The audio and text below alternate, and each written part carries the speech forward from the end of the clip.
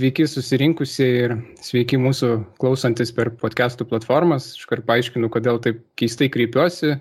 Tai neeilinė Kotyli istorikai laida, nes tai kartu ir diskusija istorijos fakulteto dienų, IFDI proga, kurio žmonės gali klausytis tiesiogiai prisijungę internetu. Ir ją taip pat įrašinėjame ir paleisime pasauliui per visas podcastų platformas. Tai jeigu jūs mūsų klausotės, tai pavyko diskusija ir pavyko įrašyti ir mes ją paleidome. Na ir šiemet, kaip ir viskas, kaip ir pernai beje, IFDI nusikėlė į nuotolį ir viena iš tokių nuotolinių veiklų ir šita diskusija. O diskutuosime tokia, gana grandiozinė tema turbūt apie Sovietų Sąjungos žlugimą ir priežastis. Ir mums su Antanu Terlecku šiandien narplioti šitą temą ir diskutuoti padės du tomai. Vilniaus universiteto istorijos fakulteto doktorantas Tomas Vaitelė ir istorijos fakulteto docentas Tomas Vaiseta. Sveiki. Sveiki. Sveiki. Aš irgi pasisveikinu. Labas. Diskusijos pavadinimas Rokas, džinsai, Černobylis ar Star Wars ir Star Wars. Čia matome keletą priežasčių išvardintų. Džinsai turbūt apibrėžtų tą vakarietiškų prekių ar apskritai vakarietiškumo poreikį, apie jį pakalbėsime ir apie tą pagrįstumą. Gal kažkiek susijęs su roko muzika, bet labiau manoma, kad roko muzika išreiškia tokią protesto kultūrą, nors apie šitos minties pagrįstumą irgi turbūt pakalbėsime. Star Wars tai ne filmas, o tai, kas dažniausiai buvo pavadinama, kai kalbama būdavo apie Jungtinių Amerikos valstijų Strategic Defense Initiative programą, iš esmės ginklavimasis ir ta įtampa Sovietų JAV santykiuose po Sovietų įsiveržimų į Afganistaną. Aišku, Černobylis tai net ne pati avarija, bet išlaidos patirtos likviduojant tą avariją, apskritai didžiulis stresas šaliai ir jos ekonomikai. Ir didžiulės išlaidos. Ir tai tik turbūt ledkalnio viršūnė. Ir net norėtųsi pradėti ne nuo tokių konkretybių, kurias aš čia pavardinau, bet nuo kiek platesnių dalykų, ar net nuo tokio žvilgsnio šiek tiek tokio iš viršaus. Sovietų Sąjungos žlugimo nieks nesitikėjo ir dabar leidžiama, ypač Rusijoje, daug knygų analizuojančių, kodėl Sovietų Sąjunga žlugo. Ten kas ją sužlugdė, kas griovė Sovietų Sąjungą ir panašus įmantrus pavadinimai, kad tik tai pirktų. Randama tikrai daug priežasčių ir ar nėra taip, kad tas sunkiai paaiškinamas procesas ir net nenumatytas procesas ir jį taip stipriai norima paaiškinti, kad ieškoma iš esmės bet kokių priežasčių ir viskas vos netampa priežastimis. Kas norėtų pradėti? Galiu aš pradėti, jeigu leisite. Tai pradėti turbūt dar pastabai ties diskusijos pavadinimu ir mastu turbūt reikia padaryti, kad blogiausia, ką galima padaryti su šita diskusija, tai turbūt ją priimti labai rimtai, kaip labai mokslinio ar dar kažkokią, nes klausimas tikrai ne vienos disertacijos apimties vertas ir čia turbūt atsakymo mes kažkokio vieno neprieisime, tiesiog iškelsime turbūt daug klausimų, kur vienas su kitu ginčysimės. Ir kitas dalykas, tai turbūt ką irgi reikia akcentuoti, kad šnekamės kaip žmonės, kurie jau turbūt to sovietmečio praktiškai nematė. Tai mes su Tomu jaunesniuoju iš vis nematė, o tu, Mariau, su Tomu vyresniuoju čiutečku matė. Tai irgi turbūt gali būti tam tikras raktas į mūsų pozicijas. Gal jeigu būtumėm pasikvietę kažkokių vyresnių mūsų kolegų, galbūt jie būtų kitaip šnekėję. Bet einant jau konkrečiai prie tavo iškelto klausimo, tai kadangi nėra šepečio, bet kažkas vis tiek turi apie sovietmetį kalbant pacituoti Hannah Arendt, tai aš nuo jos atsispirsiu, kad ji yra rašiusi, kad istorijoje neįmanoma visko paaiškinti, o kai tu bandai viską paaiškinti, tu pradedi tą istoriją aiškinti banalybėmis. Tai man atrodo, kad Sovietų Sąjungos tiek ir atsiradimo, tiek ir žlugimo istorijoje ir suvokime turbūt yra tų nemažai tokių banalokų aiškinimų, nes mes kaip žmonės esam vis tiek racionalios būtybės, mes visada norim paaiškinimo, priežasčių, kažkokių sisteminių, kurias galim suvesti ir pasakyti, kad tas dalykas ir nulėmė vieną ar kitą reiškinį ar pabaigą tam tikro proceso ir panašiai. Tai yra daugybė, ko gero, priežasčių, kurias galima įvardyti ir kurios yra išvardytos tiek šaltiniuose, tiek istoriografijoje, tiek šiaip apmąstymuose, kas vedė į tą Sovietų Sąjungos žlugimą. Bet turbūt aš nežinau, kurią iš jų būtų galima vadinti esminę. Esminės galbūt daugelis ieškotų ekonomikoje, nes jeigu ekonomiką sovietai būtų sutvarkę, tai turbūt būtų sėkmingai egzistavę ir toliau, bet aišku, jeigu jie būtų sutvarkę ekonomiką, tai turbūt jau nebebūtų komunistinė sistema. Čia toks pamastymai, kaip sakoma. Bet ta sovietinė ekonomika, ji visą laiką strigo, nuo pat pradžių iš esmės. Gerai, mes turim tą industrializaciją, kurią galim pavadinti skaičių prasme pakankamai sėkmingą, ta grina ekonominė prasme, bet visą laiką būdavo didesnių ar mažesnių problemų toj ekonomikoje. Pavyzdžiui, vakarų istoriografijoje Šaltojo karo metais visas agrarinis sektorius Sovietų Sąjungos dažniausiai buvo įvardymas tiesiog šitos valstybės Achilo kulnu. Ir tai buvo problema, kurios tu niekad neišspręsi. Tai reikėjo tai galima ieškoti daugiau tų priežasčių ir jas vardyti, bet jos turbūt visą laiką buvo tam tikros, bet jos kažkodėl nesusivedė taip iš karto į kažkokį sistemingą problemą, kuri vestų taip tikslingai ir kryptingai į žlugimą kažkokį. Tai reikėjo to, ką turbūt, nežinau, kaip lietuvių kalboje tai pavadinti, angliškai tai būtų trigger, nežinau, kažkas, kas pradėtų šitą kortų namelį judinti. Tai turbūt kaip mes iš to, ką tu, Mariau, nuo ko tu pradėjai, to perdėto žinojimo, ar kaip nors kitaip, jeigu jį galim pavadinti, mes to triggerio dažniausiai ir ieškom ties Gorbačiovu ir perestroika, kur prasidėjo kažkokia grandininė reakcija ir mes jos ir ieškome. Tai man atrodo, kad gal leisiu kitiem įsiterpt, bet kad galima išvardyti daugybę priežasčių ir mes turbūt jas daugiau ar mažiau sureikšminame būtent dėl to, kad mus tas žinojimas ir prislegia. Ir identifikuoti tą tikrą ir esminę, ko gero, yra pats sunkiausias uždavinys ir gal net kol kas neįmanomas istoriškai. Galbūt tas Sovietų Sąjungos žlugimas dar nėra iki galo istorinis ar žlugęs, ypač atsižvelgiant į tai, kas darosi Rusijoje ar toje pačioje Baltarusijoje. Tomai, tu norėjai sureaguoti? Turbūt tik tai papildyti, ką Antanas sako. Iš tikrųjų, kai Mariau, kaip ir sakai, Sovietų Sąjunga ir pati buvo, kaip projektas buvo grandiozinis ir jo žlugimas buvo grandiozinis. Ir čia iškyla problema, kad iš tikrųjų, manau, kad dėl to reikia pripažinti, kad negali būti vienos priežasties, kuri paaiškintų visos Sovietų Sąjungos žlugimą. Ir čia kyla problemos. Kaip Antanas sako, yra daugybė priežasčių. Ir kai tada tos daugybė priežasčių yra išguldomos ant stalo kaip versijos, tada yra imama kokia nors viena iš tų priežasčių ir sakoma, gerai, ekonominis faktorius. Bet palaukit, neužtenka ekonominio faktoriaus. Tai nepaaiškina, ne? Tada imama koks nors geopolitinis faktorius, ne? Gerai, geopolitinis faktorius, ten konkurencija su Amerika ar dar kas nors. Bet žiūrėkit, nepaaiškina, ne? Ir tada, taip, kai imama nuo stalo po vieną priežastį ir kiekviena yra kvestionuojama, tada prieinama prie išvados, kad tai nei viena priežastis nėra čia, kuris sužlugdė tą Sovietų Sąjungą, tai tada belieka pasakyti, kad tai buvo tiesiog atsitiktinumas arba stebuklas ar dar kas nors, arba mes tiesiog, kaip Antanas sako, istoriškai negalime dar paaiškinti, dar tarsi turėsim sulaukti kažkokių laikų, kai galėsim paaiškinti. Bet turbūt tiesiog reikia pasakyti, kad Sovietų Sąjungos žlugimui paaiškinti neužtenka vienos priežasties. Ką tiesąkant labai dažnai mokslininkai daro, netgi didelėse monografijose, didelėse studijose, jie vis tiek pasirenka vieną paradigmą, vieną metodą, per kurį bando paaiškinti tos Sovietų Sąjungos egzistavimą, transformaciją ir žlugimą. Ir tada jie bando per tą perspektyvą bando paaiškinti žlugimą. Bet turbūt reikia sakyti, kad yra daug priežasčių, kurios vijosi į kamuolį. Ir jeigu būtų tik tai viena iš tų priežasčių, tai jos nebūtų užtekę. Bet jinai buvo reikalinga ar netgi būtina, kad įvyktų žlugimas, bet jos vienos nepakako. Tai tą, man atrodo, reiktų suprasti, kad reiktų turbūt tiesiog vertinti, kurios buvo būtinos priežastys, kad žlugimas įvyktų, bet ko reikėjo, kad jos dar kažkas jas paakintų, dar kažkaip kas turėjo jas papildyti, kad galiausiai žlugimas įvyktų. Bet iš esmės reikia matyti kompleksą. Visą laiką šio priežasčių komplekso klausimas, man atrodo, yra pats svarbiausias. Aš gal dar papildyčiau irgi kolegas, kai Stevenas Kotkinas irgi savo knygai kelia klausimą, kodėl apskritai Sovietų Sąjunga nežlugo dar anksčiau. Ir galvodamas prieš visą šitą diskusiją, irgi tų priežasčių galima rasti įvairiausių, nuo tų, kurios yra išvardinta šitos diskusijos pavadinime, iki ten paprastų ekonominių dalykų, galiausiai to partinio elito visas jau toks nusidėvėjimas, pavadinkim taip.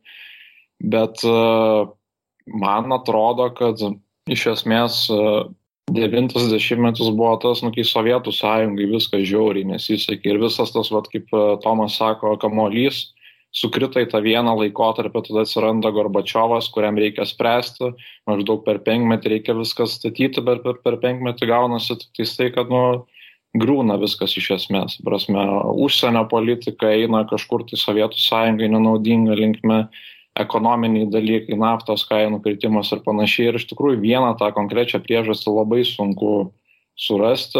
Taip, visas tas Sovietų sąjungos griuvimas atrodo toks, panašiau, kad reikia spręsti problemą, bet yra paspaudžiamas kažkoks netoks mygtukas ir jau 88-89 metai prasideda tam tikri judėjimai, visi kiti dalykai, kurių jau nebesuvaldysi. Ir čia išskirti būtent tą vieną, aš irgi manau, yra labai sudėtinga ir gal tiek. Praeisim vis tiek kažkokias tas priežastis ir tą kamuolį pabandysime paritinėti, sakykime, galima įvadinti siūlų kamuolį ir pabandysime gal kažkiek bent išpainioti ar atrasti gijas, kurios mums pasirodė svarbiausios. Istorikų darbas turbūt yra priežasčių ieškoti, vienas iš darbų priežasčių ieškoti kažkokių priežastinių ryšių, pasiekmių ir taip toliau. Ir čia turbūt yra kelios problemos, viena iš jų Antanas šiek tiek užsiminė ir apskritai mes dažnai tą kartojame, kai žinome, kuo baigėsi kažkas, tai tada natūraliai pradedame ieškoti kažkokių priežasčių. Ir, pavyzdžiui, kas dabar atsistotų ant bačkos ir pasakytų, kada žlugs Lukašenkos režimas. Turbūt niekas nedrįs, bet kai jisai žlugs, o kažkada tikrai žlugs, tada mes rasime priežasčių ir sakysime, kad 2021 metų gegužė jie ten nutupdė lėktuvą, prasidėjo sankcijos ir tai buvo režimo griūtis, arba ten atsirado kažkas, tai ir kaip priežastis čia, aš tiesiog ne konkrečiai kalbu, bet kaip pavyzdį.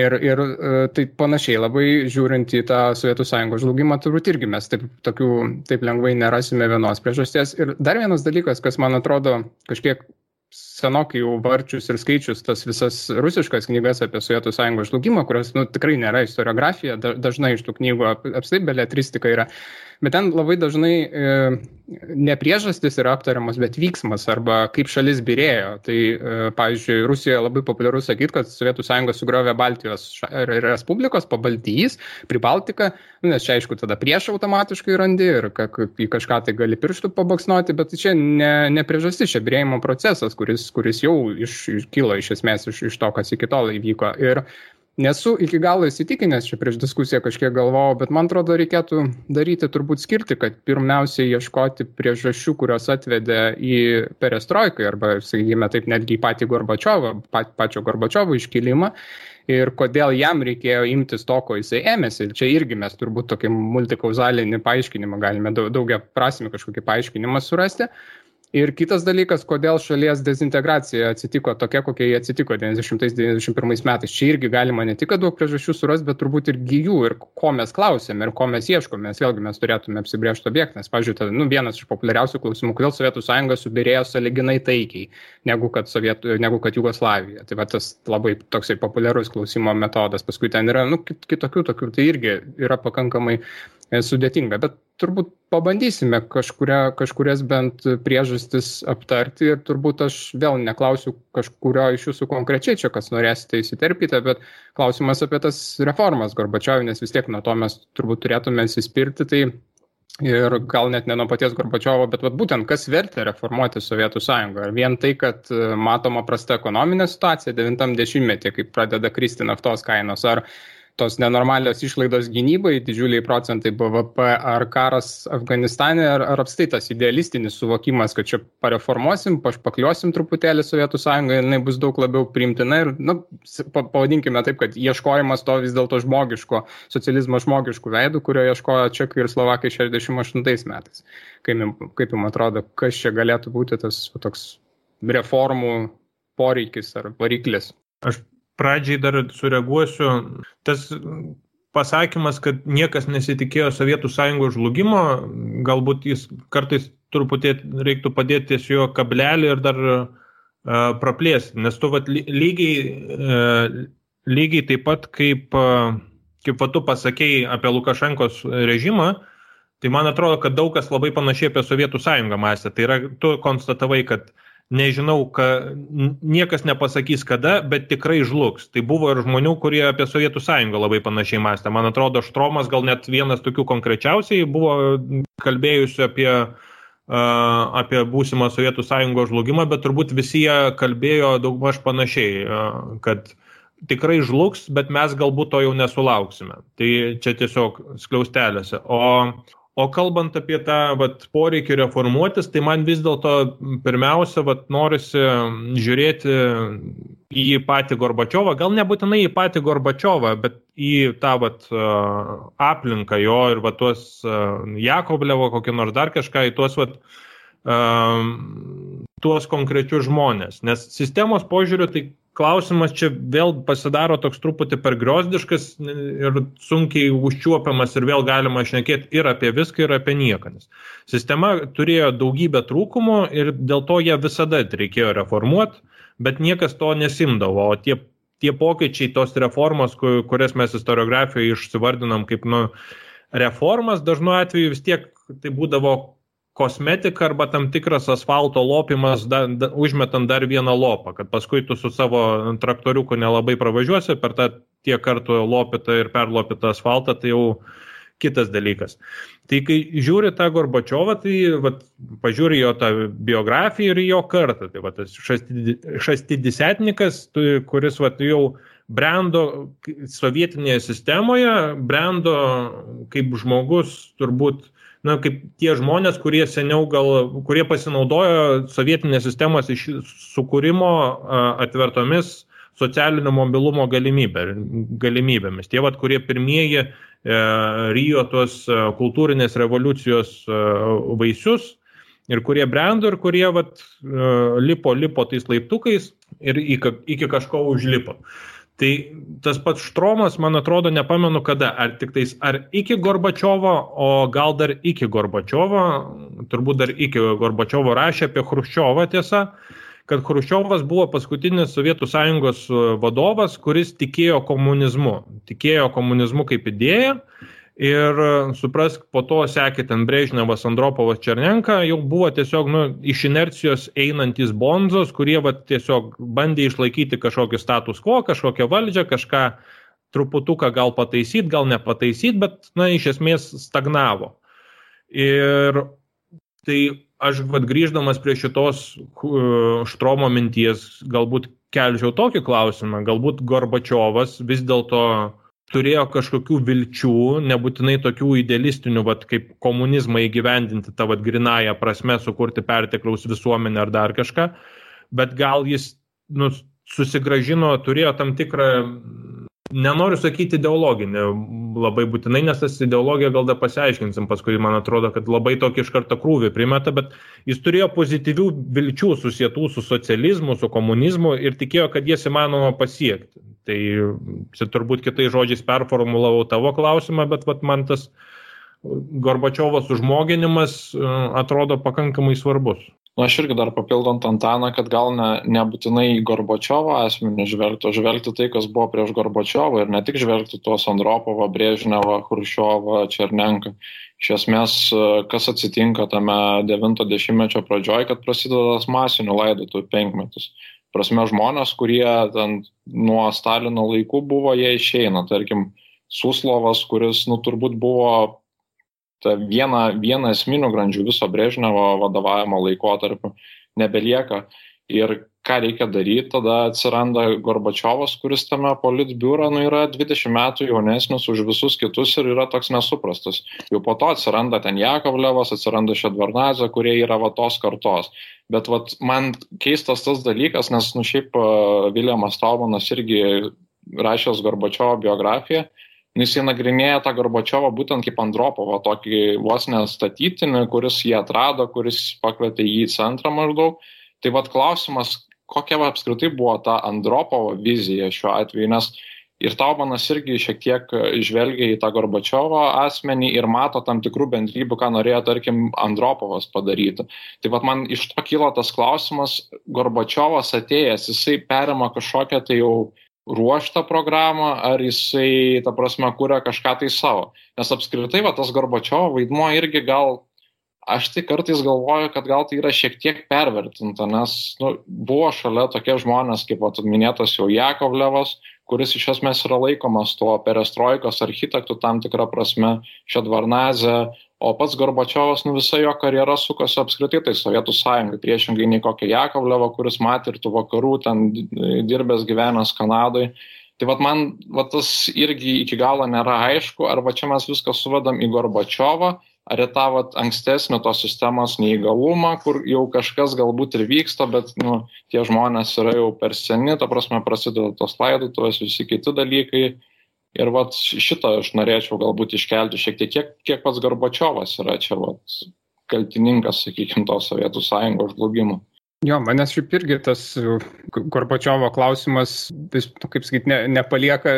Vienas dalykas turbūt vakaruose į požiūris, toks, nesakysim vienareikšmiškas, bet teigiamas.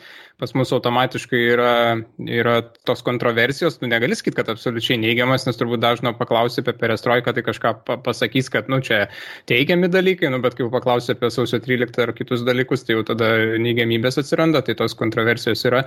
O dėl to projekto, tai vis dėlto yra tų minčių, kad, sakykime, Gorbačiovas tęsė tam tikrą prasme Andropovo liniją. Andropovas norėjo, čia to Rumunijos Securitate generolo knyga apie dezinformaciją buvo išleista prieš porą metų. Knyga tokia šiaip savo, bet ten keletą tokių įdomių minčių, iš kurių vėliau aš pastebėjau, kad ir istoriografijoje yra keliamas tos mintis, kad Čiaušesku, ten dėl ko tokia keista knyga, kad vadinamas Čiaušesku Andropovo projektu.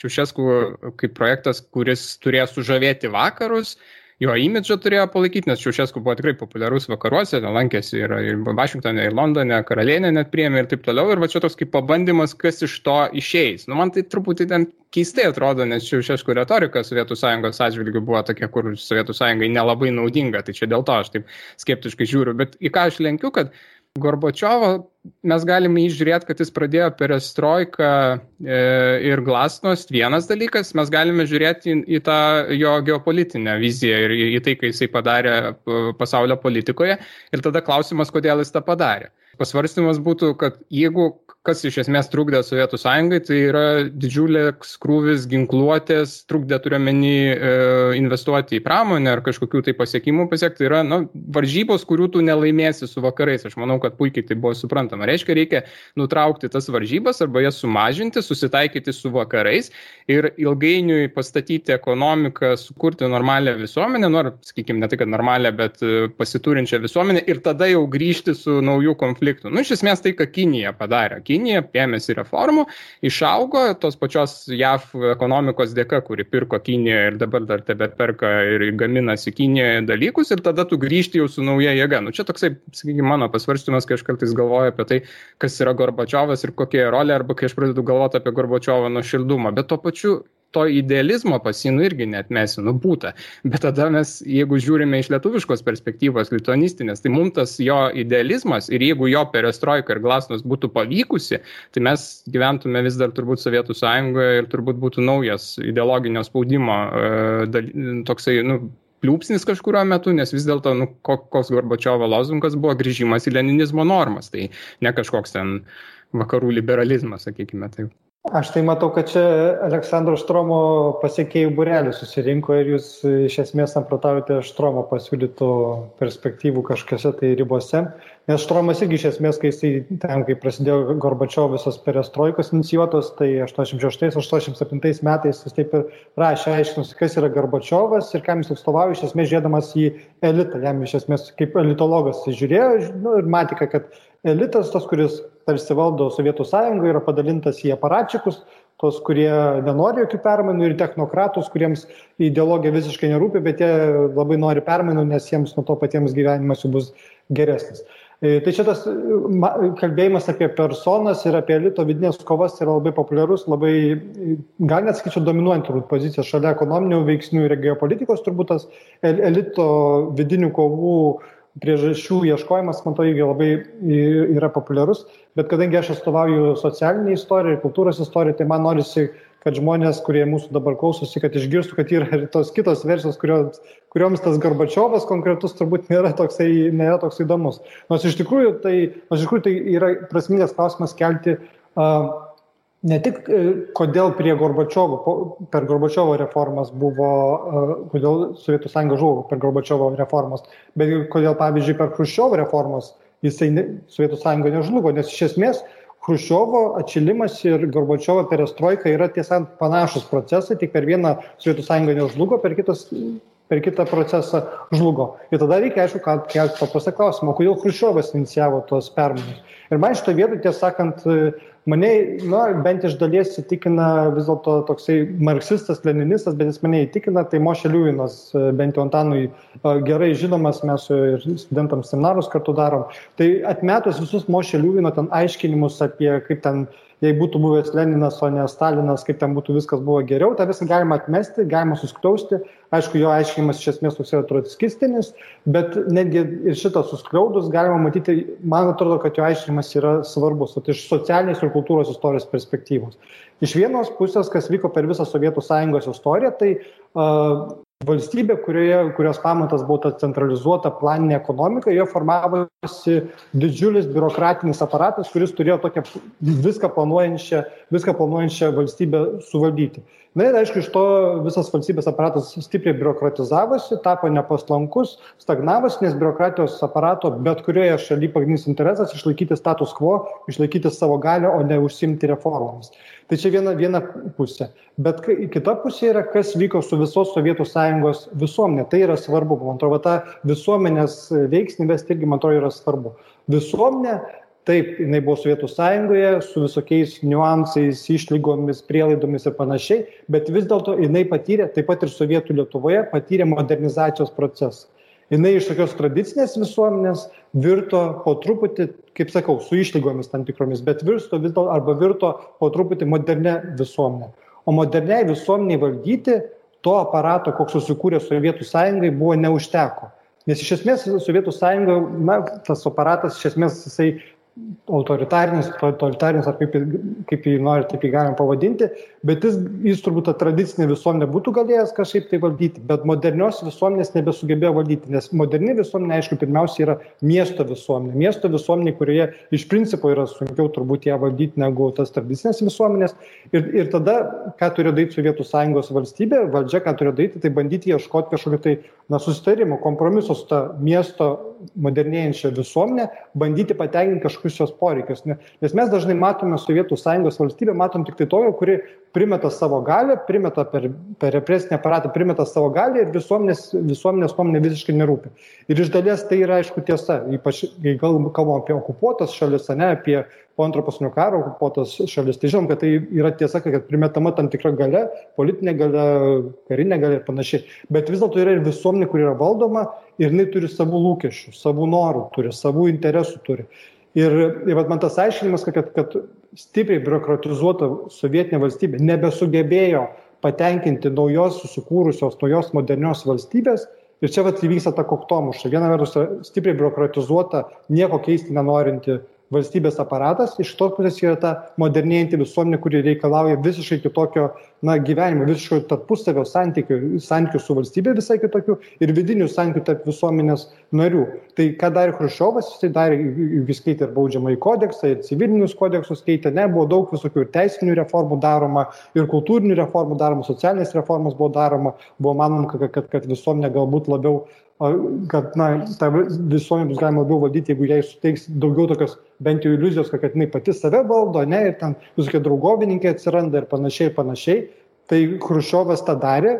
Gorbačiovas iš principo, mano galvai, galima sakyti, kad savo reformomis, be visų kitų dalykų, be karinių poreikių, be ekonominių poreikių, jis vis dėlto bandė atliepti ir to meto jau labai stipriai modernizuojančios visuomenės poreikius. Bet ta koktomuška, aišku, įvyko, kad biurokratinis aparatas vis dėlto nesugebėjo būti toks paslankus, nesugebėjo pristaikyti prie naujos visuomenės ir ta koktomuška galbūt tai galima sakyti yra vienas iš veiksnių, kodėl vis dėlto Sovietų sąjunga žlugo. O tai ką tada darė šituo atveju, kaip šitos interpretacijos rėmuose įvertinti tai, ką padarė Gorbačiovas su pačia perestroika? Ar jis tiesiog atvėrė šliuzus? Ar čia būtent tas konfliktas, ta prasme, ar jis suteikia galimybę visuomeniai ir išgyventi tą konfliktą, ar tiesiog tas konfliktas, apie kurį čia tu kalbi, natūraliai priėjo prie savo kulminacijos. Ta prasme, vėl į taip baisiai sunkia temą įkiš dar alternatyvę istoriją yra dar didesnis bespridėlas, bet tai, ta prasme, laikantis tokios pozicijos, tai reiškia, kad anksčiau ar vėliau visą tai turėjo tiesiog įvykti tą kaktomušą maždaug tokiu būdu, kaip mes ją ir pamatėme. Ar koks šituo atveju tada perestroikos vaidmuo? Ar jis tiesiog išlaisvina visuomenę viešai kalbėti apie tai, ar jis tiesiog tai jau yra tam tikra iš sistemos pusės pripažinimas, kad mes nebesusitvarkom? Turbūt iš principo taip galima sakyti. Vis tiek, Sovietų sąjunga vis tiek turėjo tam tikrus savo struktūrinius kažkokius tai rėmus, ne? Ko paremta jos ekonomika yra kokia ta struktūra, infrastruktūra, ko paremtas jos visas. Nes juk viskas buvo bandoma kontroliuoti, ne visur viską bandė valdyti valstybė. Ne? Ir šitoj vietoj buvo tam tikra struktūra. Ir tada į tą struktūrą bando sukišti tą naują susikūrusią modernę visuomenę ir visuomenė vis sako, mums to neužtenka, mums neužtenka tų reformų, mums reikia dar daugiau ir kažkoje vietoje tiesiog struktūra, taip vaizdžiai tariant, jinai vis plečiasi ta struktūra, bet kažkurioje vietoje tiesiog sulūžta. Nes jinai vis tiek turi struktūrą, ant kurios laikosi valstybė. Ir kai ta struktūra sulūžta, tai tada jau žlunga ir pati visa ta valstybė. Nors Sovietų sąjunga turbūt, sakau, tai nėra tiek valstybė, kiek projektas, kuris žlugo. Tai, kad Tomai palėtė, čia turbūt susijęs su, mes pakalbėsime, socialinis kontraktas vienas dalykas, bet turbūt matosi ir šviečiasi ir kodėl turbūt aš dabar, aišku, čia labai jau retrospektyvus žvilgsnis, bet kodėl galėčiau sakyti, jeigu būčiau gyvenęs su dabartinė savo mintimis ir žinojimu 86 metais, skaičiau, tikrai žlugs Sovietų sąjunga kada nors. Kodėl? Todėl, kad kai atidaromi šliuzai per glasnost, iš esmės, kai prasideda diskusija, automatiškai atsiranda klausimas, tai ką čia mes darome? Kodėl mes 70 plus metų statėme socializmą ir jį dabar reikia reformuoti? Iš esmės, į ką aš lenkiu, kad yra ideologijos klausimas, kuris šiek tiek nunyksta jau brežneviniais metais, bet labai pradeda nunykti ir Gorbačioviniais, nes Gorbačiovas ką sako, kad grįžtame į leninizmą. Tai aš vėl kartoju, tai ką mes čia 70 metų darėm, jeigu reikia grįžti į leninizmą? Arba kaip 82 metais buvo priimta ta mėsos ir maisto produktų programa, kad iki 90 metų bus aprūpinta Sovietų sąjunga maistu. Tai atsiprašau, mes jau šitiek metų darome ir niekur nenuėjame. Tai iš esmės tas ideologija, kuri atliko legitimacijos ar toks legitimuojantis dalykas buvo Sovietų sąjunga, jinai praranda savo esmę ar savo kažkokį stovėseną, sakykim, pamatą ir tada vėlgi iškyla klausimas, tai ką mes čia darom. Ir ar tas projektas, kurį tu įvardėjai projektų kaip Sovietų sąjunga, ar jisai reikalingas. Ir jeigu tada nereikalingas, aš jau nekalbu apie okupuotas šalis, bet tada klausimas iškyla ir apskritai, ar jis reikalingas taip pačiai Rusijai, ten Centrinėje Azijai ir panašiems dalykams. Aš čia sureaguosiu tą kalbėjimą apie ideologiją, nes ideologijos vaidmuo ir svarbus ir nesvarbus, man atrodo, to pačiu.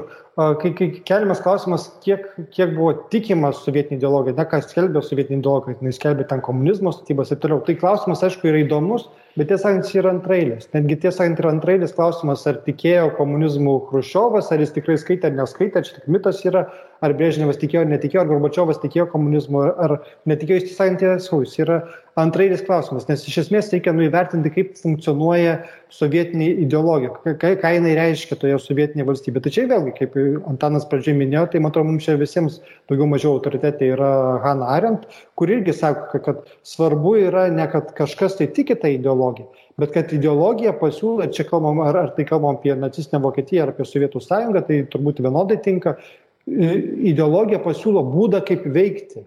Jinai nėra tikėjimo šaltinis, bet jinai yra pasiūlo būdą, kaip veikti. Ir, pavyzdžiui, pavyzdys, kad būtų aiškiau, ką jinai nori pasakyti. Įsivaizduokim, kad Lietuvoje dabar valdžia paima sekta, o bolševikai, tiesą sakant, pagal Šlioskiną, tam jau irgi buvo sekta, dabar Lietuvoje valdžia paima sekta, kuris sako, kad mūsų gyvenimas bus geresnis, visi gyvensime geriau, jeigu visi vaikščiosim viešai nuogi.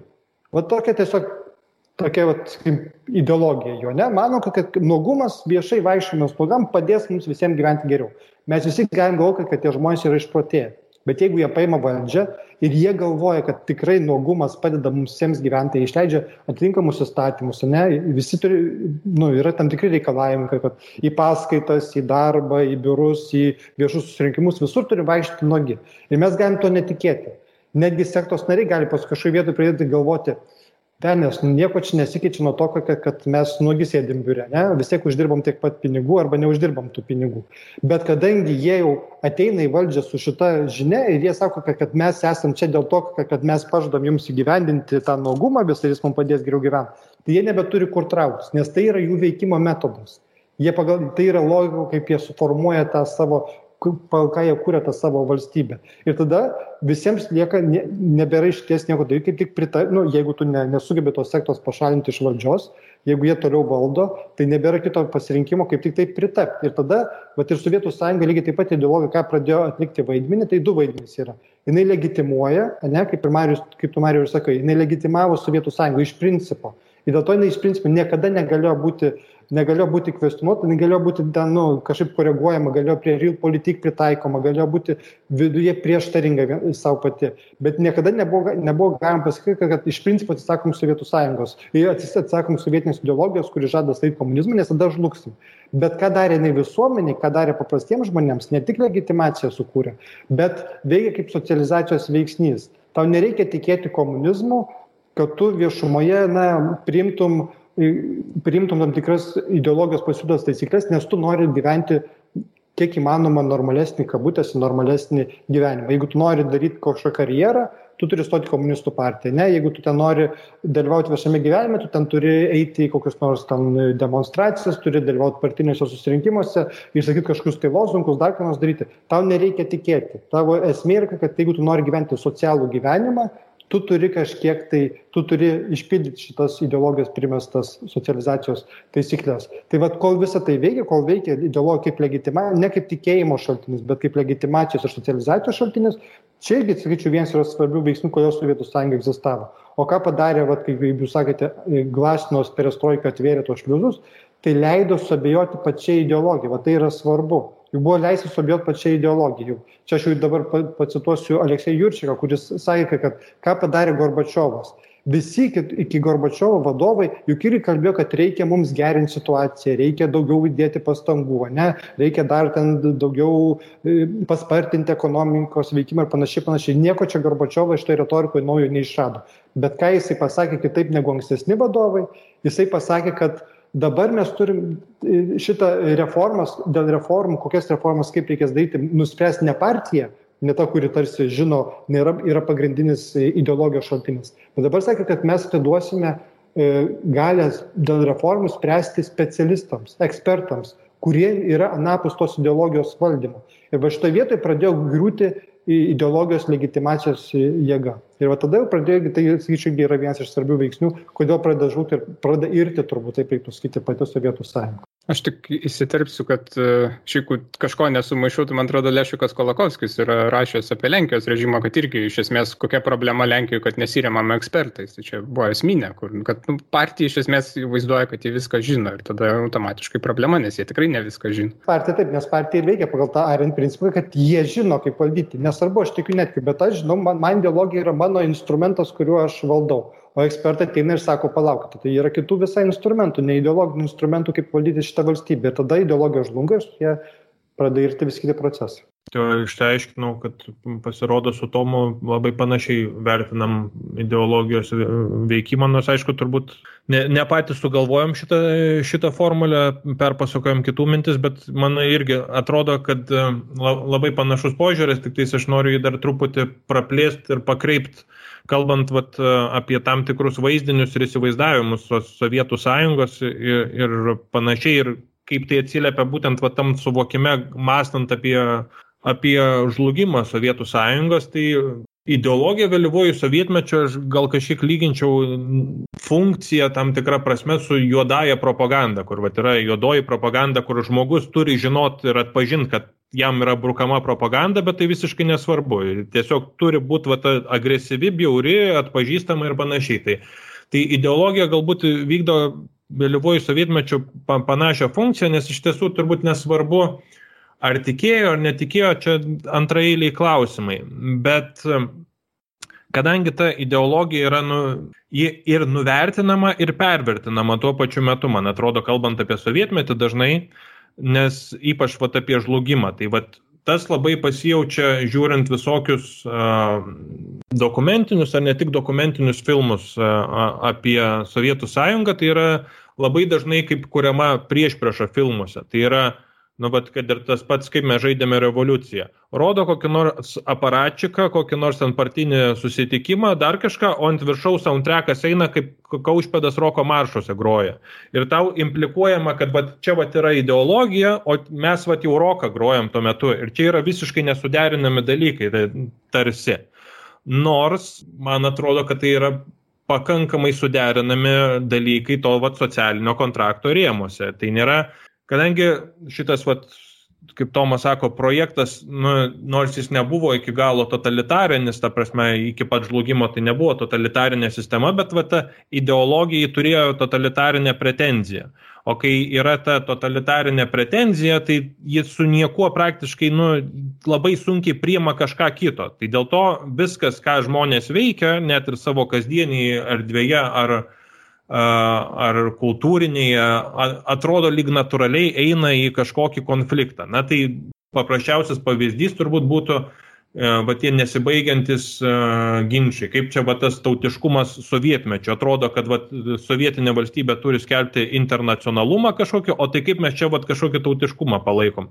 Ir ar čia konfliktas, ar čia kaip tik sistema legitimuoja save ir įtvirtina save, leisdama tam tikrus nuolaidas teoriškai ideologinės, kaip mums šiandien atrodo, nors praktiškai turbūt tai buvo susitaikymas ir leidimas nuleisti tam tikrą garą, kur ideologija ėjo per griežtai, tai ji ten kažkur nustodavo veikti ir leisdavo tam tikras nuolaidas, tam tikrus lengvumus ir panašiai. Tai nes labai dažnai tai ideologija įsivaizduojama savo pačia brutaliausią formą.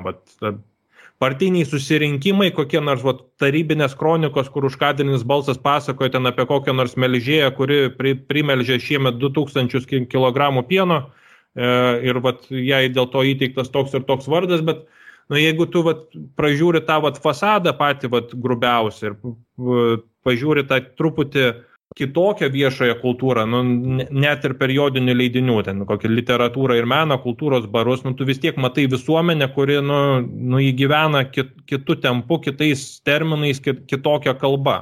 Tai nors ta ideologija ir išlieka visą laiką, bet ji niekada, man atrodo, kad esminė, nebūtinai esminė, bet vaizdinių problema, kalbančių apie Sovietų sąjungos žlugimą, yra būtent prieš pastatymas žmonių kasdienybės ir tos ideologijos. Lyg čia du būtų visą laikas vienas kitam labai prieštaravę reiškiniai, nors jie, kol buvo tas socialinis kontraktas, jie labai puikiai išsitekdavo. Tuos pačius roko maršus iš komjaunimo kylantis daiktai, kaip irgi tas pats filmas rodo. Turbūt Jurčiakas tą gerai knygai parodo, kai nebūtinai yra prieštaravimas, kai tu ten kolekcionuoji vakarietiškus, sunkiai gaunamus, gal net kontrabandą gaunamus įrašus ir tuo pačiu ryte nueini į komjaunimo susirinkimą, nes komjaunimas to irgi atveria galimybės veikti ir suteikia įrankius veikti, sakykim, tos pačias diskotekas organizuoti. Antanai, nuo tavęs nenutolstant, jau apie glasnost užsiminėm, apie ideologiją ir tada natūraliai klausimas, čia galima ir tą lietuvišką gal kontekstą, bet nebūtinai lietuvišką įvesti, tai yra su glasnost atsiranda labai daug kalbų apie tai, apie ką anksčiau buvo nekalbama, arba apskritai atsiranda tam tikrų dalykų iškelimas. Pavyzdžiui, vienas iš tokių, kuris šiaip gal ir pražiūrimas visame Sovietų sąjungos griuvime, buvo aplinkosauginis judėjimas, tai ne tik žaliųjų judėjimas Lietuvoje, kurie kelia problemas, bet, pavyzdžiui, Estijoje, kuris buvo pakankamai matomas, ten fosforito kasyklas darė ir iš esmės, toks pasipriešinimas buvo, net kažkoks terminas ir aš jau dabar neatsimenu. Tai čia tas aspektas. Tada dėl istorijos, dėl stalinizmo vertinimų ir kas labiausiai mūsų kraštams patinga ir svarbu, tai Molotovo-Ribbentropo paktas. Ir tas klausimas slaptųjų protokolų pripažinimo, nepripažinimo. Ir 89 metų pabaigoje tas toksai net mūšis tam liaudės deputatų suvažiavime buvo, kai galiausiai pripažino, kad tai denonsavo iš esmės tos slaptosius protokolus, bet ilgą laiką ten toks virė mūšis, aiškinimasis buvo, sovietai aišku negalėjo pripažinti. Ir man labai įdomi buvo Aleksandro Jakovlevo, mes jau užsiminėm, vieno iš perestroikos architektų mintis, kad jis sako, kad dauguma žmonių, kurie balsavo tą dieną, ten apie 1900 žmonių balsavo už tą panaikinimą ar šiek tiek mažiau, tai jie daugumą nesuvokė, ką tai reiškia. Tai yra toks netoleregiškas buvo mąstymas, nes jeigu jie būtų suvokę, kad denonsuojant slaptuosius protokolus, kurie buvo iš esmės, kurių pasiekoje mes buvome okupuoti, tai reiškia, kad bus atkurtos Baltijos šalių nepriklausomybės. Jeigu jie tą būtų numatę, jie nebūtų už tai balsavę iš esmės. Tai pat irgi toksai, kaip ir jie suprato, kad čia kažkoks negeras dalykas, bet nelabai suprato, į ką tai veda. Ir automatiškai vienas iš tų priežasčių tokia nepriklausomybių Jakovlevo nuomonė iš esmės yra tas denonsavimas slaptųjų protokolų. Ir turbūt disidentų veikloje irgi buvo tie slaptieji protokolai, čia ir 87 mitingas rugpjūčio 23 ne kažkurią dieną, 89 Baltijos kelias rugpjūčio 23 ne kažkurią dieną. Čia turbūt vienas esminių dalykų, ar kaip tau atrodo, kiek tai turėjo įtakos, mes jau pavadinom šliuzų iš esmės atidarimas viešosios informacijos prasme. Labai sudėtingas ir platus klausimas, tai reikia pasistengti neužsiplepėti, bet apie Molotovo-Ribbentropo pakto reikšmę gal daugiau papasakotų garsus, jeigu esate tokį girdėję istoriką Nerijų Šeputį, tai aš gal į jo teritoriją taip konkrečiai nelysiu, bet vis dėlto pamėginsiu kažką prasmingo pasakyti. Visada, man atrodo, nuo mokyklos, kai aš kažkaip mokyklos laikais susidomėjau neginkluotų pasipriešinimą, aišku, iš šeimos pareina kažkiek, bet ir šiaip įdomu, bet tas visą laiką atrodė, kad ta reikšmė ir ne tik atrodo, bet ir iš tiesų yra labai sunku užčiuopti tokių dalykų, nes kas ta minkštoji galia? Atrodo, kad prieš pastatai kietąją galią kokią nors ginkluotą automatu ir jį visą nublanksta. Bet čia dar gerokai šiandieninis pavyzdys Latvijai ledo ritulio čempionate po šito lėktuvo pagrobimo, nutupdymo ir taip toliau. Ledo ritulio čempionate nulupo Baltarusijos vėliavą tą liaudės tiksliau atvirkščiai, žodžiu, Lukašenkinė vėliava nulupo ir užkėlė tą istorinę Baltarusijos vėliavą. Ir tai nervina žmonės, nenervina žmonės, o nervina Lukašenką labiausiai turbūt. Tai tokie dalykai veikia. Visas labai didelė ir reikšminga to viso neginkluotojo pasipriešinimo dalis, jį ir ėjo visų pirma per viešumo poreikį, per norą viešai išsakyti dalykus, kurie vyksta šitoje valstybėje. Nuo tos pačios einamųjų įvykių kronikos iki Lietuvos katalikų bažnyčios kronikos. Ir tas ten nebuvo politinio turinio, ten buvo tiesiog viešumo reikalavimas, fiksavimas dalykų taip, kaip jie vyksta, ar tai būtų disidentų teismai, ar ten kažkokios kratos nelegalios, ar dar kažkas. Ir tai nevirto kažkokiais politiniais reikalavimais iš karto, bet turbūt po to, jeigu būtų, išsireikalauta, ko gero kitas etapas būtų buvęs neišvengiamai šitų dalykų politizavimas.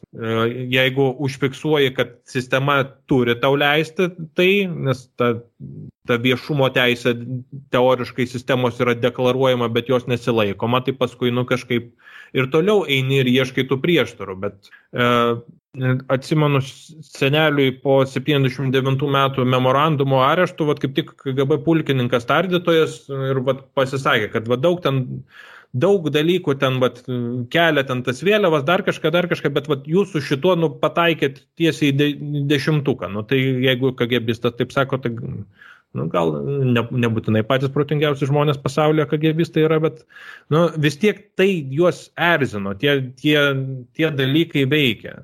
Ir dar kitas svarbus dalykas, man atrodo, truputį išeinant iš to viešumo rėmo, bet kaip suvokti prasmę tų visokių studentiškų ar moksleiviškų netgi pasipriešinimo organizacijų, kurios nuo pat 60-mečio kūrėsi ir jau nebe partizaninės, o jau kažkokios kitokios, kurios nelabai ką nuveikdavo, tik tai iškeldavo kokį nors trispalvę, ar ten miestelyje ką nors padaryti, kokį nors laikraštuką 2 egzempliorių išleisdavo, kaip visą tai, kokia to prasmė. Tai man atrodo, kad pasipriešinimas vis tiek tai yra visų pirma, jis prasideda nuo žmogaus galvos, nuo mąstymo ir tu pasisakai savo visų pirma, kad aš su šituo konkrečiu dalyku aš jam nepritariu, aš jam prieštarauju.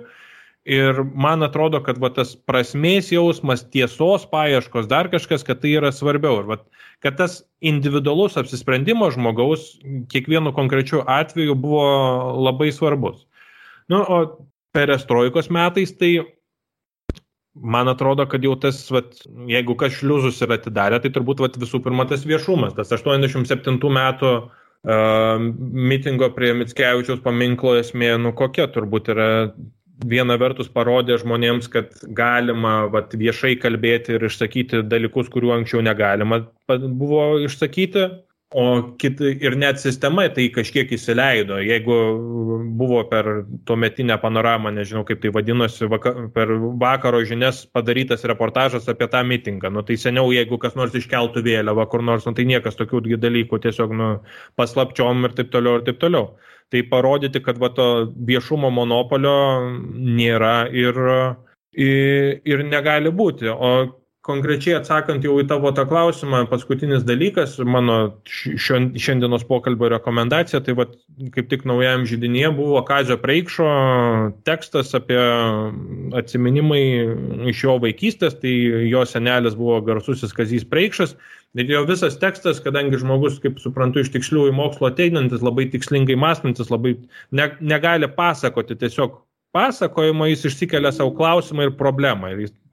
Ir jis maždaug jo problema, kaip aš iš nomenklatūrščiko vaikaičio tapau kažkokiu smarkiai protautiniu veikėju, kuris ėjo ginti sausio 13 prie parlamento stovėjo.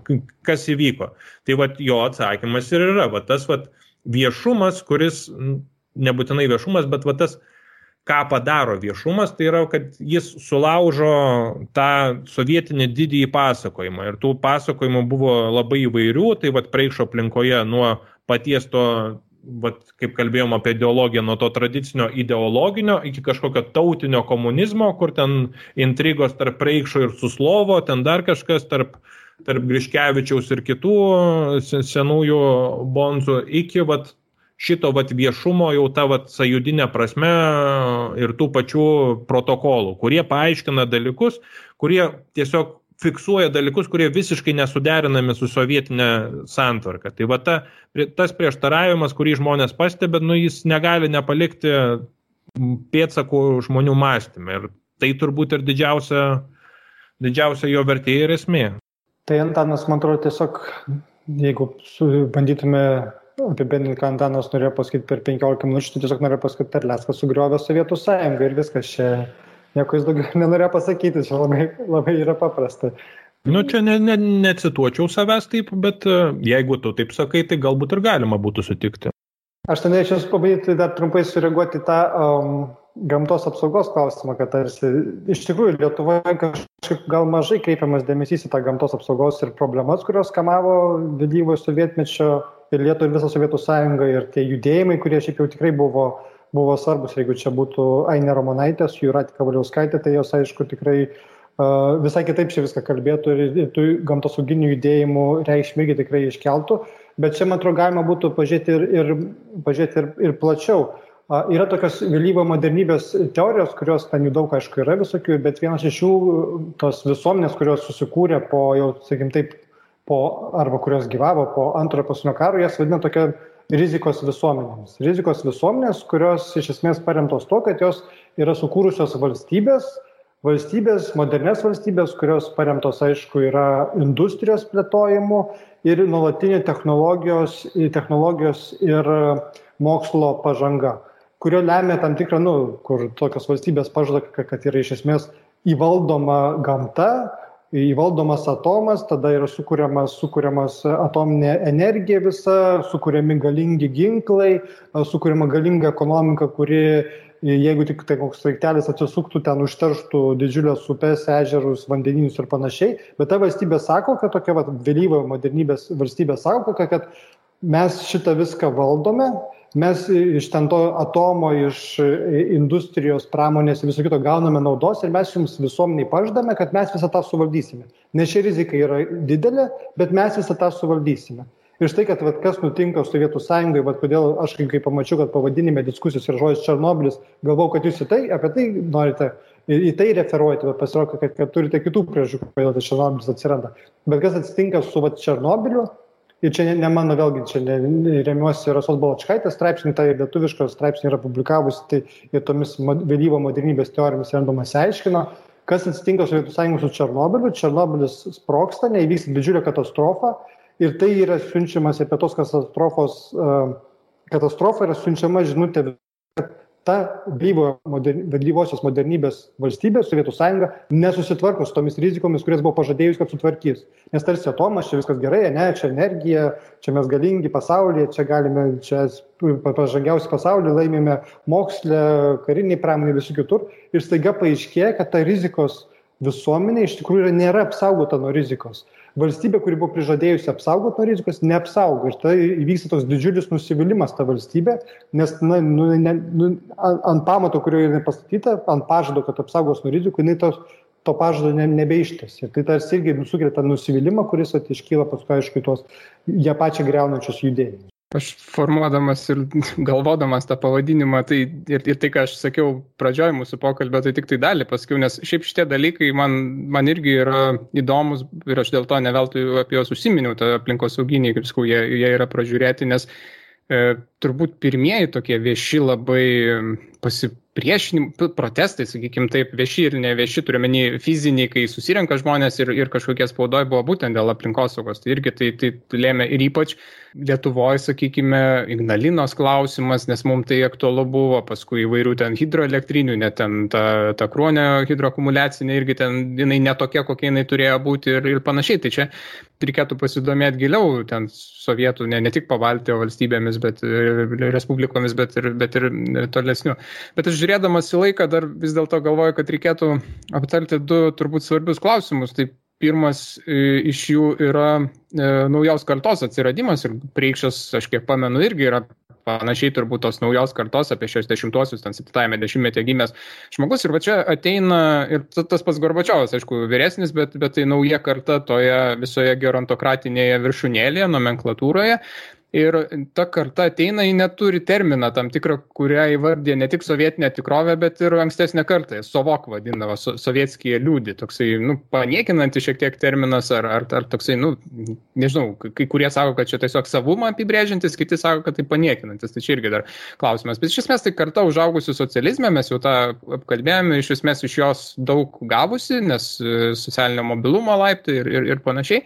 Ir čia yra vėlgi tuo metu, gajus vakarietiškumo klausimas, nes vis dėlto tie žmonės, jie mato, kas vyksta vakaruose, kažkiek tai mato, čia klausimas kiek, bet vis tiek mato ir to nori. Ir tai, ką Jurčekas vadina, gana taikliai, man atrodo, vadina įsivaizduojami vakarai, imaginary West, kai iš esmės Sovietų Sąjungoje nelabai žinota, kas tie vakarai ir vėliau atėjo, kai jau buvo sužinota, atėjo šokas tam tikras, buvo įsivaizduojama, kad ten yra viskas, geriau, tobuliau, garsiau, gražiau, spalvos gražesnės, dar kažkas ir panašiai. Ir čia vienas iš tų dalykų yra vakarietiškos prekės, kitas dalykas yra ta populiarioji kultūra, kurios dalis nemaža buvo ir tuometinė roko muzika. Tai čia Tomui Vaiteliai klausimas, kadangi turbūt ir pats tą muziką domiesi, puikiai tą žinau. Ir toks ir klausimas, ar galima laikyti tai protesto erdve? Nes iš esmės mes čia užsiminėm Brežnevo laikotarpiu manipuliuojama tą erdvę. Jurčekas irgi labai skeptiškai žiūri į tą tokį protesto ir kiek čia galime pasakyti, kad ta frazė, kad džinsai ir rokas sugriovė Sovietų Sąjungą, jinai yra, kiek jinai pagrįsta iš esmės. Jeigu žiūrėsim roką ir džinsus ne tik kaip į daiktą ar kažkokią tai muzikinį produktą, labiau kaip į simbolį, tai gal kažkiek ir jo, bet šiaip tai aš manau, kad šita Havelo frazė, ar nežinau, jinai gal net ne Havelo buvo pasakyta, jinai iš esmės gal tinka Čekoslovakijai labiau, nes ten labai anksti tas visas rokas įgijo tokį politinį aspektą su tais Plastic People of the Universe, iš kurių Chartija 77 gimė. Bet Lietuvoje, man tai apskritai ir Lietuvoje ir visoje sąjungoje atrodo, kad mes iš šiandienos perspektyvų šiek tiek pervertinam tą roko vaidmenį. Tie pasakojimai apie tas plokšteles, kur neva ten KGB tenai sekiodavo ir panašiai, kiek man teko domėtis, kiek teko kalbėti su tais amžininkais, jie tokie, nelabai ten, ta prasme. Jo buvo šiek tiek prisibijama, kad nerastų tos kažkokios plokštelės, nes tada klausimas, iš kur tu čia gavai, ar tu turi kažkokį ryšį su vakarais, kaip čia viskas yra. Bet iš esmės tai viskas ten egzistavo ir net vartant ten kokius 78 metų, 79 metų kad ir jaunimo gretas, ten skelbimo sekcijoje labai aiškiai ten jaunimas siunčia laiškus ir ieško ten, kas domisi, ten kažkokia tai muzikos grupė ir vyksta kažkokie tai apsikeitimai, nelegalios praktikos iš esmės. Ir aš apskritai galvoju, kad ta roko muzika gal Sovietų sąjungos mastu nebuvo toks jau labai maišantis dalykas, o kodėl jos nebuvo, aš manau, kad priežastis yra viena, tiesiog tai buvo ganėtinai brangus dalykas, gauti licenzijas ir panašiai, ir dėl to egzistavo ta nelegali rinka. O kitas dalykas apskritai, visi tie ideologai sovietų, jie tikrai žinojo, kas vyksta ir ten tose repertuaro komisijose matė, kad tas rokas tikrai yra žinomas labai dalykas, visi klausosi per ten vakarų radio stotis ir panašiai ir grodavo tą roką, bet man kas yra įdomiausia, kad kalantinės, jos yra šiek tiek susietos irgi su to hipių judėjimu, bet po to yra toks biški draudimas, ta prasme, kur galima kontroliuoti tas muzikos grupės, tai per visas tas, kaip ir minėjau, repertuaro komisijos reikia ten pagal sovietinių poetų tekstus kurti dainas, kurti žodžius. Bet 77, maždaug 76 metais su hiperbolės atėjimu, mes turim tą tokį tipinį to lauko uzurpavimo modelį, ta prasme, kur yra hiperbolė, įgroja ten, pasakykime, roko muziką, kuri, tuo metu, pripažinkim, jau yra šiek tiek nuo vakarų atsilikusi, bet tai yra vis dėlto rokas, ir jie tai daro pagal tų sovietinių autorių tekstus, ir jie labai sėkmingai koncertuoja visoje Lietuvoje. O kodėl jie tai daro? Nes jie turi kažkokią ten, palaiminimą iš komjaunimo, o komjaunimas rajonuose daro iš to pinigus ir tas rokas kaip ir nebėra toks, kaip pasakyti, priešas. Tai vienas pavyzdys, tada kitas pavyzdys, jau sąjūdis. Sąjūdžio laikotarpio, kaip čia ir buvo kalbėta, visas tas Glaston's šiek tiek atlaisvino tos varžtus. Roko muzika, kadangi tuo metu vis dar yra populiari, tai tampa to tokiu ale vedančių jaunimo kažkur. Nors šiaip kaip pasižiūrėjus bentės, ten tų politizuotų grupių nelabai ir buvo. Iš esmės galima ten ieškoti tų užuomenų kažkokio tai drąsesnio žodžio, bet šiaip viskas tam buvo pakankamai, kaip pasakyti, saugiai daroma. Ir kaip ir jau Antanas minėjo tos filmus, kaip mes žaidėme Revoliuciją, aš prieš jį žiūrėdamas galvojau, kad ten bus tas toks tradicinis filmas, kur maždaug ten rokas sugrovė, ten visi net močiutas klausosi. Bet iš tikrųjų ten labai gerai yra pasakyta, kad man atrodo, Babravičius ten 87 metais prieš išvažiuodamas į tą pirmąjį roko maršą, kuris buvo berods ten kultūros fondai paremti, sako, mes čia su komjaunimo palaiminimu, vis tiek be komjaunimo nieko nebūtų išėję, nieko nebūtų pavykę. Tai man tas, kad rokas sugrovė Sovietų sąjungą, labiau gal sugrovė tą ir Berlyno sieną, yra toks šiek tiek pervertintas ir šiek tiek gal neįvertint. Ta prasme, nes ir 89 metais, tarkim, ir iš savo rekomendacijos įtrauksiu šitą atvejį, vyko toks Maskvos muzikos ir taikos festivalis, kur per kažkokius tai ryšius buvo atrastas toks vadybininkas Dokas Magi, kurį atrado Stasas Naminas. O tas Stasas Naminas buvo Mikojano tenais anūkas. Prasme, egzistavo ryšiai su tuo metu stipriu tokiu to skudurinio roko grupių vadybininkų, kuris atvežė čia į Sovietų sąjungą, Lūžnikų stadione vyko koncertas su tais pačiais didžiausiais velniais, ten Motley Crue, Scorpions, Ozzy Osbournas, Bon Jovi. Ir žiūrint tą, yra įrašai išlikę ir žiūrint tos įrašus, tu matai, kad čia biški yra toks jau vakarų, kaip ir šiek tiek gal net pasityčiojimas iš tos visos Sovietų sąjungos, nes reikia pasižiūrėti, kaip jie atrodo. Prasme, ten tie Motley Crue su praktiškai be kelnių, tam plikais užpakaliais, laksto ir visa kita. Tai man čia yra jau ne ideologijos klausimas, o atrodo, kad tas rokas tuo metu jau yra verslo dalykas, nes kažkokie vadybininkai čia jau mato atvirą rinką, jau nuo 86 metų atrodo jau ir melodija leidžia tas vakarietiškų grupių plokšteles, viskas čia kaip ir okei ir aš manau, kad vis dėlto su tuo rokas ir džinsai sugriovė Sovietų sąjungą yra šiek tiek persūdyta. Aišku, tas naratyvas visas gražus ir tą roko maršą gražu pasižiūrėti, kaip ten močiutė pagal Antės dainas tai šoka, bet nerūpėjo jai, tai muzika vis dėlto kiti dalykai. Ir tas kitoniškumas galbūt buvo įdomus ir ta dvasia apskritai to jaunimo tokio, kuris ten jau iš tos rokeriškos aplinkos persimeta į lietuvybės klausimą. Nes ir tam pačiam Roko marše galima matyti, 87 metai, ten jau aiškiai pasakyta, kad komjaunimas ten kultūros fondą paremti, tada 88 metais, jau su to Roko maršu ten važiuoja Juozaitis, tas pats Kaušpėdas, kas be ko, dar kažkas, 89 metai irgi tas pats. Tai va ta politizacija to roko, tie aiškus tikslai, tai jie atsiranda tik jau po Sąjūdžio. Ta prasme, iki tol, viską čia, ne tai, kad viską, bet jeigu tu norėjai plačiai koncertuoti, ten išvažiuoti kažkokį turą po kultūros namus, tai būk geras, tu ten praeik pro Lavlito cenzūrą su to savo tekstu. Panašiai turbūt irgi mąstau, kad nes jeigu sakome, kad rokas ar džinsai sugriovė Sovietų sąjungą, tai tada sakome, kad jie patys, kad tai buvo didžiulį įtaką iš jų pačių, bet turbūt be to spyrio į užpakalį, kurį davė Glasnost, Perestroika ar visas kitas, tas siūlų kamuolys, bet kuris iš tų siūlų, tai turbūt nieko nebūtų padaryta. Tai man atrodo, kad įtaka tų dalykų, jeigu taip žvelgiant jau ne tik lietuvišką kontekstą, pavyzdžiui, tas pats Cojus ir kino ir ta daina Hačių Pirimien, nors šiaip tai, man atrodo, Cojaus sūnus sakė, kad nieko panašus, ten šiaip filmui buvo rašyta daina, 86 metais pasirodė filmas, 87 ASA filmas, beje, visai rekomendacija pasižiūrėti.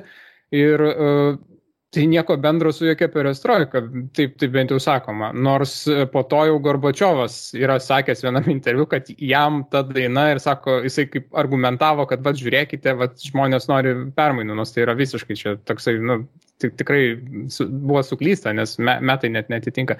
Tai iš esmės, kad žmonės pasinaudojo roko muziką ar bet kokia kita muzika, ar bet kuo, kas sako, pavyzdžiui, tas legendinis Juozaičio, ar ten kitų straipsniai, net ne apie muziką, tiesiog straipsniai, kurie kažką tai kalba, ar, pavyzdžiui, kaip ten Gudaitis, man atrodo, kur mes esame iš sušaudytų dainų krašto, tas legendinis straipsnis. Tai žmonėm tai tiesiog buvo katalizatorius, kažkas kalba kitaip, kažkas elgiasi kitaip, mes šito nematėme. Ir beje, roko kultūra turbūt irgi yra populiari ne tik dėl to, kad ji vakarietiška, bet dėl to, kad ji buvo kitokia. Anksčiau buvo kažkada džiazas buvo populiarus dėl to, kad jis buvo kitoks, kad kažkas tai kitoniško, tai čia atsiranda ir tas. Tu norėjai, Tomai, sureaguoti? Jo, aš dar šiek tiek papildant, tu paminėjai tą kino, tai tas ir yra pavyzdys iš esmės su grupėm Kino Akvarium, nes pradeda ten Leningrado roko klube savo karjerą. Tas Leningrado roko klubas ilgą laiką irgi buvo kalbama, kad ten židinys kultūros ir visi kiti panašus dalykai. Nieko panašaus, ten irgi buvo komjaunimo tiesiog vieta suteikta, kurioje maždaug jūs čia grokit, jūs čia darykit kažką, bet mes jūs biškai prižiūrėsim. Aišku, netiesiai tai buvo pasakyta. O kitas dalykas, tu irgi paminėjai čia džiazą. Su džiazu lygiai tas pats buvo, ta prasme, džiazas po antro pasaulinio karo irgi buvo ten Ždanofinos metu ten demonizuojamas ir panašiai. Bet po to jau ten Chruščiovo metu permąstyta, kad gal čia nėra su to džiazu niekas taip jau blogai. Ir tada prasidėjo ta džiazo banga, kur filharmonijos, tos visos organizacijos, kurios rūpinosi repertuaru, net skatino groti tą džiazą. Ir mes iš Lietuvos ir turim tą vienintelį turbūt sovietiniais laikais tarptautiškai sėkmingą ten Ganelin Tarasov Čekasin trio. Tai ir net man dabar prisimenu irgi, kai skaičiau Mileso Daviso biografiją, tai jis net ten rašo, kad kai turėjo koncertą Varšuvai, kad jam Andropovas atsiuntė savo asmeninį limuziną su palinkėjimais ir atsiprašymu, kad jis negali atvykti, nors labai žavisi jo muziką. Tai irgi toks pavyzdys. Beje, Andropovas buvo toks šiek tiek pašiepiamas dėl to, kad turėjo tokį imidžą kaip tokio snobo britų ar tokio aristokrato, ten pas jį kabinete viskis būdavo, kažkoks vakarietiškas žurnalas numestas, man atrodo, jis angliškai nemokėjo, tai čia irgi gal vienas iš tų, nors galbūt žmogus ir nuoširdžiai būdamas vienu iš tokių kietakakčių komunistų, KGB vadas domėjosi ir Milesu Davisu, ką ten gali žinoti. Na gerai, žiūrint į laikrodį, turbūt gal paskutinis klausimas, nors mes čia jau turėsim praleisti ir kitus, kažkiek užsiminėm, čia turbūt tas svarbus dalykas, apie ką jau nediskutuosim, bet socialinis kontraktas tarp režimų ir visuomenės, tų vakarietiškų prekių ir keliavimo ribojimai, kurie, man atrodo, irgi kažkokią įtaką turėjo, bet turbūt toksai, pasvarstymui klausimas, nežinau, jeigu turėtumėt kažkokių minčių, kodėl vis dėlto viskas nebuvo nuslopinta jėga. Tai yra tai, kas jau mes, sakykime, jau nueiname į 90-91 metus, Tai buvo Lietuvoje, buvo Latvijoje, buvo Gruzijoje, buvo Azerbaidžane krūvini įvykiai, buvo pučas Maskvoje 91 rugpjūtį, tačiau vis tiek tai buvo kažkoks toks įsikvėpęs ir silpnas dalykas. Sovietų sąjunga buvo tikrai beprotiškai galinga valstybė, turiuomenį beprotiškai dėl to, kad kartais ten neaišku, kas kur ką valdė ir ką darė. Ir rugpjūčio pučas turbūt irgi vienas iš tų pavyzdžių. Pavyzdžiui, kai į Vilnių atvažiavo prie aukščiausios tarybos, pradėjo šaudyti iš to Viliuko ir nušovė vieną savanorį ir nei kas ten, nei kur, nei kodėl nėra visiškai aišku. Toksai kažkoks pakrikimas ir tada, kodėl visą tai, kai jau buvo pamatyta ir tas pats Gorbačiovas pamatė, kad, pavyzdžiui, 90 metais tai visiškas mėtymas, jis iš pradžių bando tą 500 dienų programą padaryti, vėliau ją atšaukė, tada vėl metas į kitą pusę, toks absoliučiai mėtymasis, kodėl nebuvo pabandyta grąžinti kažkokį status quo į kažkokius 84 metų ar 85 metų kovo 1 dieną, pavyzdžiui, grįžti iki Gorbačiovo paskirimo, kaip jūs galvojate? Aš manau, kad buvo tiesiog pavėluota. Tas bandymas buvo, bet jis buvo per vėlus, per vėlai ir čia, kaip Tomas pradžioje diskusijos minėjom, kodėl mes Chruščiovo tos destalinizacijos taip pat nevertinam, nors savo esmė jį pakankamai yra panaši. Gal čia Lietuvoje mes ją kiek nuvertinam, nes Lietuvoje jos netiek daug buvo, bet Chruščiovas ją labai laiku parodė, kur yra jos ribos. Ir kai prasidėjo tie 57 metais, ten suėminėjimai, nesvarbu, ar tu ten darai ką nors ar nedarai, bet visus užspaudė, užlaikė ta pati Vengrijos nuslopinimas 56 metų, tai labai aiškiai parodė, kur yra ribos tam tikros. O jau po to perestroikos metais, kai jau buvo susigriebta kažką daryti, jau visa tai buvo, turbūt viena vertus per vėlai, nes tą reikėjo, nežinau, turbūt rugpjūčio 23-87 metų išvaikyti ir visus tuos, kas buvo Rygoje ir Taline dar prieš tai įvykę, o kita vertus tai jau reikalavo tiek jėgos, tokių raumenų, kokius Sovietų sąjunga rodė tik tai Stalino valdymo metais. Turbūt nebūtų prireikę tokio masyvaus teroro, bet jau būtų pareikalavę tiek, kiek, jeigu tu vykdai perestroiką ir perestroikos vienas esminių lozungų dažniausiai vartojimų buvo kaip ten atskirkime stalinizmą nuo leninizmo, tai ne vien yra ideologinė klišė, man atrodo, nes labai daug tuo metu viešojo erdvėje buvo kaip tik operuojama šituo ir vardinami bonzos visokie sovietiniai, ten ta pati ideologija kaip sustabarėjus ir žmonės sakydavo, čia mūsų stalinizmo reliktai yra. Tai kai turbūt Gorbačiovas neturėjo nei noro, nei galimybių jau taip atsigręžti labai jau taip tokį brutalų stalinizmą, bet gal kaip nors kitiems kitaip atrodo. Tomai, norėjai papildyti? Aš tai manau, kad tas jėgos panaudojimas apskritai iš Gorbačiovo pusės buvo atmetamas, nes Gorbačiovo tos politikos kaip ir dalis buvo kažkaip šnekėtis ar panašiai. O ir šiaip, kada buvo pastebėta, kad kažkas eina, tai ne tokia ir gera jau linkme, tenais 89 turbūt vasarą, kada jau tenais tie brūzdėjimai yra tokie ryškus, kad jau reikia kažką daryti. Ir šiaip aš manau, kad ta prasme jėgos panaudojimas jau būtų reiškęs tą Gorbačiovo pabaigą turbūt ir kažin ar būtų, tai jau labai išgelbė, nes ir tos satelitinės valstybės jau buvo nusiteikusios šiek tiek kitaip ir pamatė tokią, kad ten Baltijos kraštuose kažkas tai kažką tai labai, nes vis tiek Baltijos kraštai turbūt buvo matomiausi tuo metu, tai būtų, manau, kad būtų jau nieko nebeišgelbė apskritai. O ten kokiais 88 metais to turbūt tiesiog dar nereikia. Kitas Tomas turi mintį? Ne, kaip supranti, aš galvoju tik apie visuomenę, tai man kariniai reikalai yra tamsus miškas. Tai kariniai reikalai, žinai, vis tiek į visuomenę, su visuomenė kažkas jie turi pacifikuoti, kažkas pacifikuojasi ir panašiai.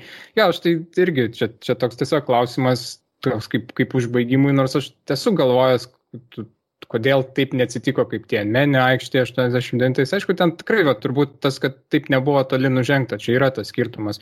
Ir tiesiog buvo per toli nužengta, vakarų spaudimas buvo pakankamas, imidžas Gorbačiovui buvo irgi svarbus, jam iki šiol jisai svarbus ir čia būtų visiškai krachas absoliutus. Nors iš kitos pusės galėtum sakyti, kad būta tų tokių sakykime, Čiaučeskų imidžas, na, aišku, 90-metį irgi jau buvo ne tos, koks buvo anksčiau, bet jisai vis tiek, kaip sakyti, tą kietą kaktiškumą rodė, Lenkija irgi nebuvo pabijota to padaryti 81 metais. Nu, tai, kaip sakyti, buvo tų galimybių, bet turbūt, nu, irgi savi sudėtingumai. Turbūt tiek mes ir padiskutuosim, gal, nu, ką labiausiai norėtųsi akcentuoti baigiant tokią diskusiją, sudėtingą diskusiją, bet manau, kad visai pavykusią, kad, nu, tikrai tas priežasčių siūlas ir jo narplėjimas ir būtent tą suvokti, kad čia yra ne viena priežastis, bet jų labai daug. Ir mes kai kurių net nepaminėjome, pavyzdžiui, ekonominių, kaip Gorbačiovo pradėta antialkoholinė kampanija, kur irgi labai stipriai kainavo, nes buvo negaunamos lėšos į biudžetą ir vėlgi pasipiktinimas žmonių, pradėjo gaminti naminę degtinę ir taip toliau, dingo cukrus, kuris reikalingas alkoholio gamybai ir panašus dalykai. Ir tokių mikro, mini problemėlių ir mini tokių dalykų, ar net makro, kaip antialkoholinė kampanija, buvo labai daug ir juos visus mes turime būtinai imti domėn. Aš pabaigai tik pajuokaut norėjau, kad priežastis yra viena ir labai paprasta, kaip ten vienas toks YouTube blogeris Baldan Bankrupt vaikščiojo po šitą privolnąją kaimelį, iš kur yra Gorbačiovas kilęs ir 3 žmonių paklausė, ar jūs mėgstat Gorbačiovą, visi aišku sakė ne ir klausė kodėl. O todėl, kad jis sugriovė Sovietų sąjungą, tai va ir viskas. Va ir visai gerai tinka pabaigai. Tai ką, ar turit gal rekomendacijų mūsų klausytojam ir žiūrovam? Čia mes jau visai podcast'o formatą perėjom, bet vis tiek galim parekomenduoti, ar šitą temą, ar kitą temą. Nors jau beje kelios rekomendacijos jau buvo. Tai va nebent Tomas Vaiseta gal turime. Mes jau su Tomu Vaitele, kaip ir pasi. Mano pusmečio rekomendacija yra šita knyga. Visa istorija, taip sakant, surašyta, tikrai puikia knyga. Orlandas Klidžesas A People's Tragedy. Ką, dėkui, tai ačiū visiems, kas klausėt mūsų čia gyvai, kas klausėte mūsų podcastų erdvėse. Atsisveikiname su jumis iki kitų kartų.